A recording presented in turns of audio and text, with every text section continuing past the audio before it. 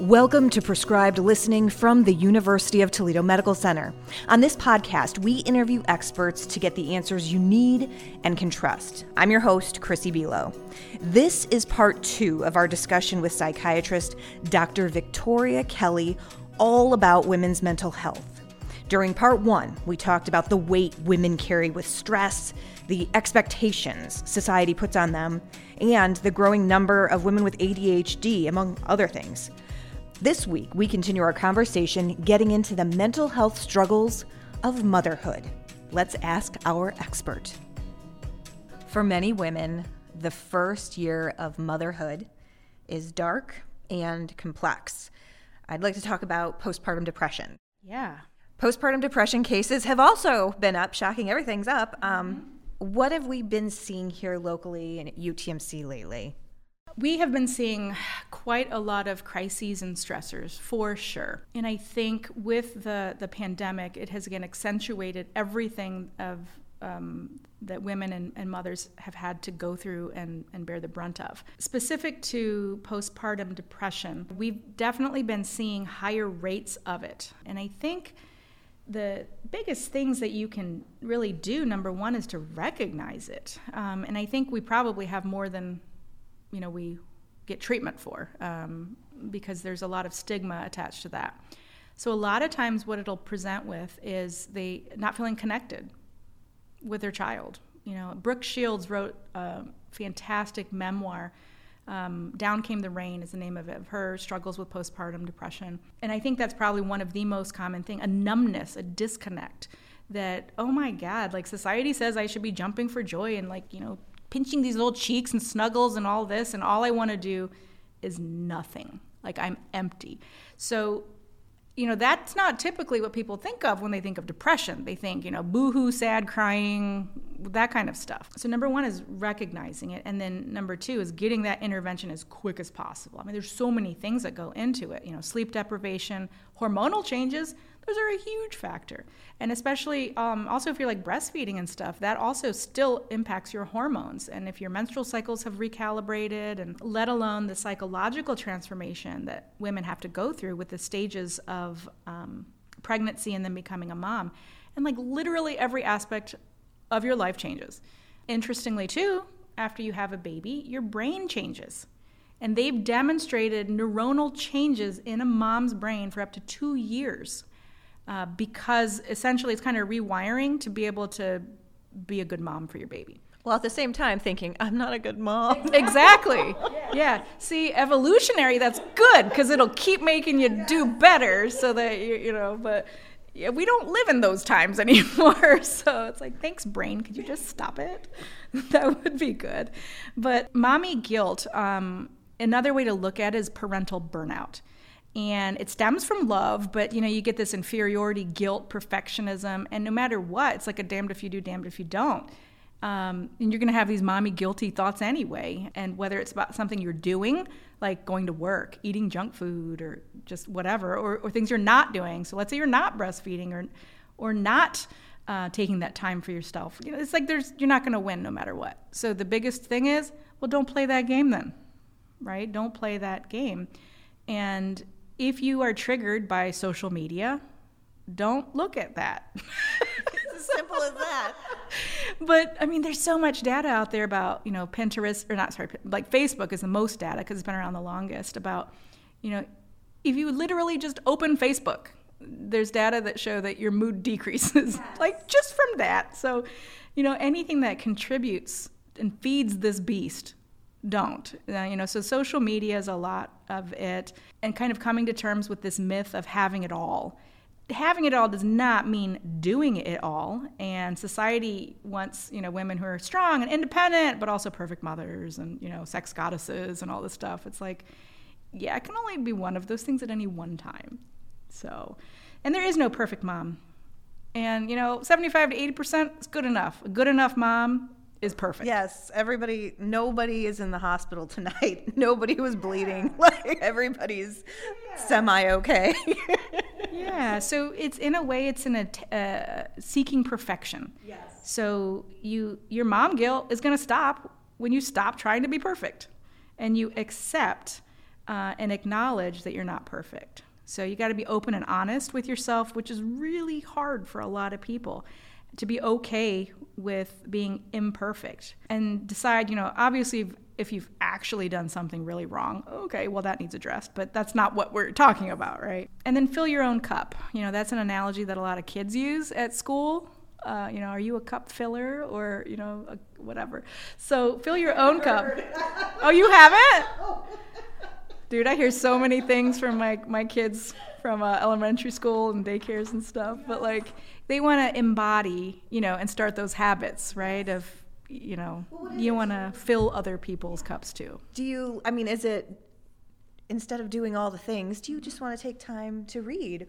Or, hey, I just want to take some extra time to do my hair today and not have anyone else bother me.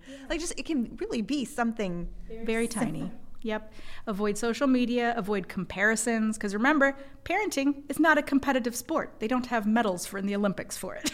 So you don't need to compare yourself to others. Another thing that I recommend to patients is not to use the word should. I should be doing this. Ding, ding, ding. Really? Let's reframe this. And then, avoid catastrophizing. It's not going to last forever. Those early childhood years are really difficult because the children really do need a lot of guidance, a lot of every part of us. And, about 80% of new moms do have baby blues, but that goes away pretty quickly within the first few weeks. And postpartum depression, though, that is a true medical disorder. It could escalate to an emergency if a woman becomes so sick that they develop psychotic symptoms or any. Sometimes you can even get postpartum OCD in which you might have really scary, horrifying images of doing stuff to your baby. Okay. Yeah, so if any kind of stuff, if there's a new baby around, I don't mess around. We need to get that treatment ASAP, whatever the symptoms that the mom is experiencing. So what do you do to get the diagnosis, the concrete answer of, yes, I have postpartum depression versus something else going on? Yeah, so the OBGYN world has their own protocol, and so they'll screen at about 6 weeks postpartum. If anybody's had a child, you get a call from the OB's office or from the hospital or somewhere, just to check in, and they'll do a rating scale over the phone with you about postpartum depression. However, if you look at the data about when postpartum depression happens, it's within the first 4 weeks. So that timing is kind of not great. So the biggest thing really is, if you notice you're off, seek help immediately.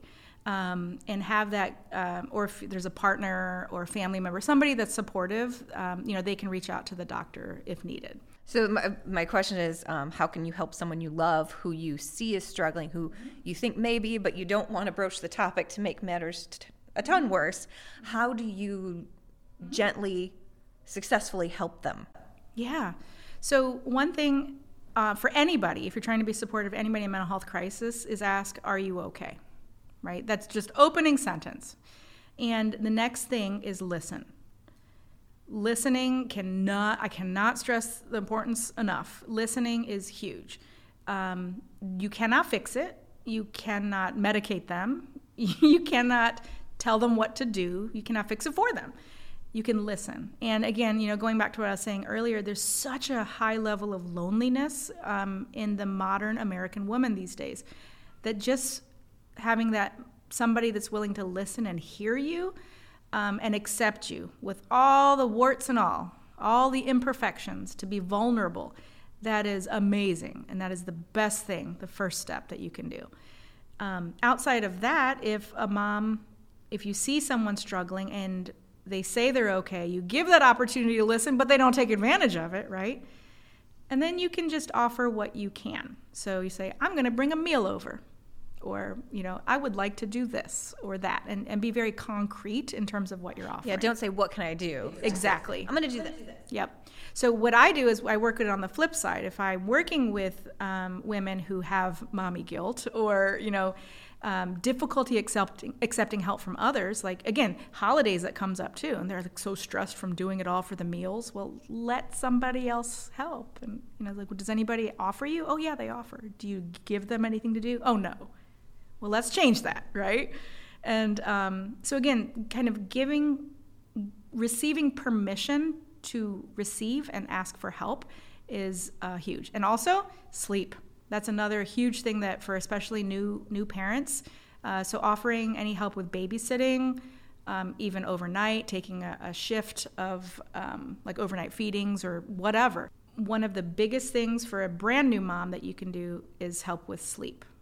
2 nights without sleep and your brain just starts to disconnect. And even when the kids get older, the practices or the games go so late or there's homework and you're not going to go to sleep before your kid. And it's just like, well, we haven't eaten dinner yet. And it's 9:30. So it's all a recipe for just, I can't do this. I'm a failure. Right. Yeah. And, again, we weren't really made to do this as humans, to function this way with this kind of schedule. So it's okay to take a pause and reevaluate and decide. Kids shouldn't be doing 10 million things every day anyway. There's actually some data that suggests that kids, no more than like about 2 activities a week. And if you think about it, it's like, how is that even possible? How's my kid going to get to Harvard if they're only doing one thing a week or, something like that?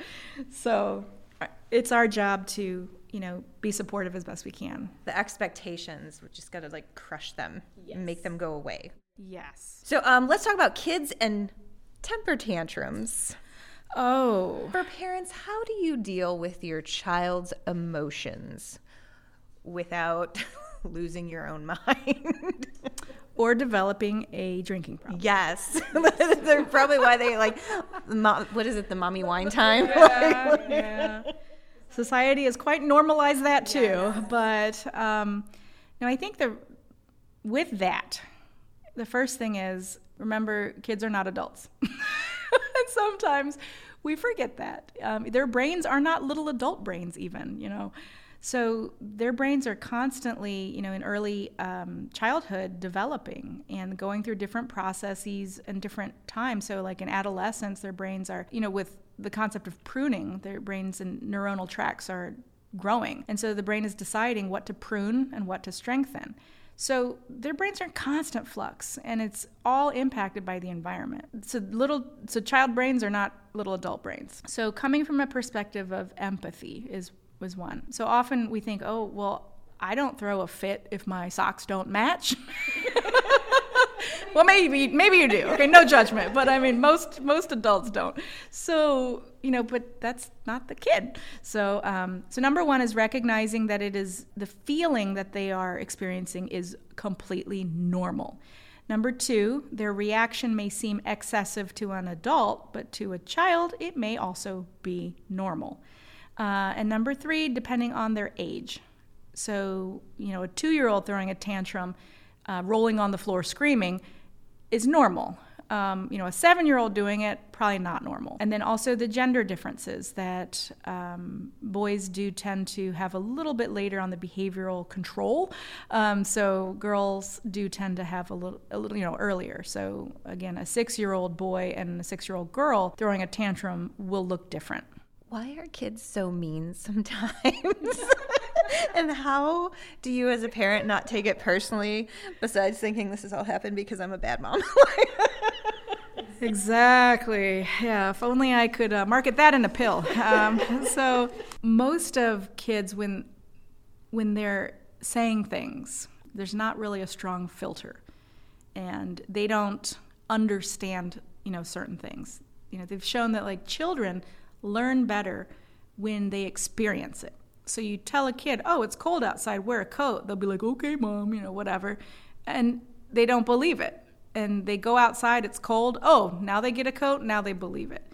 But that's just how a child brain works, right? So kids, when they're feeling all sorts of ways and thinking all sorts of things, they don't have the ability to necessarily control it or understand it. The prefrontal cortex of our brain, the front part of our brains, is responsible for decision making, executive functioning, 1 + 2 = 3, that the actions have consequences, all complicated moral behaviors. And guess what age that you still have an adolescent brain up until what age that's not fully developed? Ooh. I'm going into like possibly the mid-teens. Oh, later. 25, around What? age 20. Yeah. Yes. So your child is still technically a child in their brain till about 25. So they can vote, they can join the military, they can buy guns, they can do all sorts and marry and do things. Yeah, but let's give them cell phones at like 10, right? Oh, sure. That makes sense. Sure. No, but so to the point of the meanness, much of it is unintentional and coming from a point of like empathy and understanding. So your job as a parent, number one, is don't react. So, that's where a lot of the stuff with yelling at your kid, it doesn't work. So don't react. You as a parent need to set a good example if you can, to not lose your own crap and keep it together, redirect, reframe, because you are teaching them how to deal with all these prickly emotions. You are trying to teach them, trying to model, and also you want to be a safe space for your child so that when and if they ever truly need you, if they're truly struggling with something like suicidality, eating disorders, sexual violence, whatever it is, that they're going to go to you. So if you can keep yourself together and be a model of calm behaviors as when they're freaking out and having emotions, they're going to be more likely to come to you when it's really more necessary. So, little kids can sure be bullies, but it's often very normal. Now, we've talked a lot about self-care right now, and how, you're so focused on your relationships with other people. You need to have a healthy relationship just with me, myself, and I right here. Yes. With me. And you say you do some of those things, but you come to the conclusion of, I need to talk to someone. What's the difference between a therapist and a psychiatrist? So when people need extra treatment for mental health conditions, there are all sorts of possible players for that team. So let me go through a few of them with you. So the biggest thing to understand is that with all these different types of degrees and professionals that people can get help from, like who's the right kind of person that you need help, if you need medications, if you need therapy, if you need different types of therapy, and that sort of thing.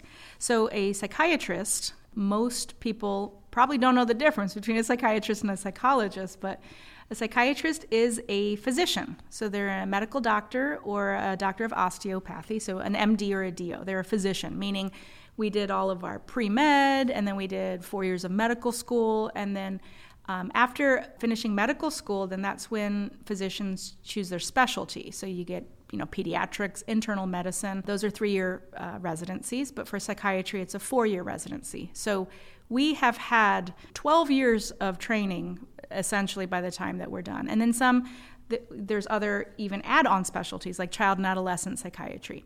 So we have a biomedical background, and so we know about all of the ways and medical conditions that can contribute and be impacted, and also the medications, along with the 4 years of specialty training includes competencies for various different types of psychotherapies and the practice in different settings. So we might have inpatient, outpatient, nursing homes, hospital floors, emergency rooms, all sorts of places. And so that's different than a psychologist who is a PhD or a PsyD in clinical psychology. And so for them, that educational train is none of it is really biomedical. And it is all on the study of the mind and brain and behaviors. So it is vastly different. So the therapy part, yes, but usually psychologists tend to do a very formalized therapy, like cognitive behavioral therapy. It's if you're following the therapy to fidelity. And then you get other types of therapists. You can get social work therapists. So if you ever see anybody with a LSW or a LISW, that's a type of therapist. Also a licensed marriage and family therapist, so LMFT, and that means they have a master's degree, and that's a 2-year degree. You can also have a licensed professional counselor, LPC or LPCC, and again, a master's degree. So the next question that if I'm referring a patient for dedicated psychotherapy, they'll be like, which kind, do I go to? And so if you have relatively straightforward needs, probably any of these backgrounds will be okay. If anything involving children or families, then you might want to go that way and that route. If someone needs dedicated cognitive behavioral therapy for certain conditions like OCD, bad anxiety disorders, things like that, then you might want to do a psychologist. And they can also do other things like desensitization treatments and biofeedback. And then on the prescribing side of things, so none of those types of professionals can prescribe. So on the prescribing side, you get a primary care physician. So very often they do prescribe mental health meds, whether they're antidepressants, stimulants, anti-anxiety, sleeping meds, whatever. And they are trained to prescribe and deal with mental health conditions. So usually you don't get referred to a psychiatrist unless you've gone through maybe one or two options of treatments and not been achieve the recovery that you want. Or perhaps you have bipolar disorder or a bunch of conditions. It's a little more complicated than the primary care would refer out. Okay. So often we see nurse practitioners, and that is a type of advanced practice nurse. So you see APRN, and then there's 4 different types of that, and a nurse practitioner is one type. And then a third clarification is psychiatric mental health nurse practitioner. So PMHNP. So let's add some more letters to the alphabet soup. So if you see a nurse practitioner and their field of specialty is mental health, you will see PMHNP or CNS, Certified Nurse Specialist. And they've gone through the advanced doctorate degree training, often based off of prevention and epidemiology and systems issues. And they have specialty training in that. And sometimes we'll also see physician assistants in the mental health treatments. And so for physician assistants, those are approximately 3 years graduate program, and they're usually housed under colleges of medicine at different institutions versus nurse practitioners, which is housed under colleges of nursing. So I don't know if you understood any of that, but... Well, normally acronyms scare me anyways, but just listening to all of that and the breadth of people who can help you, it's not... Yes. You don't necessarily have to go to a psychiatrist. Oh, no. No. Okay. Yeah, so a psychiatrist is probably, out of all of those, the one that can merge it all together the best. So we have the expertise on the medical side and on the psychotherapy side. And again, kind of depending on what else is going on. Okay. Now, I'm going to end on 2 of the questions that we have asked every doctor on our podcast. And some of the answers are kind of fun, too. But Dr. Kelly, you are a psychiatrist. Mm-hmm. What is the most common question you get from patients, and what is your answer? The most common question I get from my patients is probably something to the effect of, how can I be happy? What do you tell them? Good luck. No. Same. No. It is... I'm laughing, but the reality is that to some extent, society has said that happiness is the goal. But what the heck is that? What does it even mean, right? And so a part of understanding what the answer to that is, what is it for you? And a different, perhaps healthier way to look at happiness is peace or contentment and acceptance of where you're at and being okay with it. The literal side, I will pick apart, well, when was the last time you were happy, and what was different, and what would you like to see changed? Because I have to be able to do that so I know what symptoms to target, either with medications or with therapy techniques. But, it's a lot of times people come to us in pain, emotional pain of some kind, and they just want it to go away. So, how can I be happy? And, you got to be authentic to yourself. And in order to get what you want, you have to know who you are. And taking steps to become who you are can be uncomfortable for some of the people around you. It's super uncomfortable for most people, yes. Yeah. And get rid of those expectations. That's the biggest thing for... Yeah, recalibrate. Yes. Mm-hmm. Let it go. Yeah. My residents make fun of me because my resident doctors that I'm the program director, so I'm in charge of them.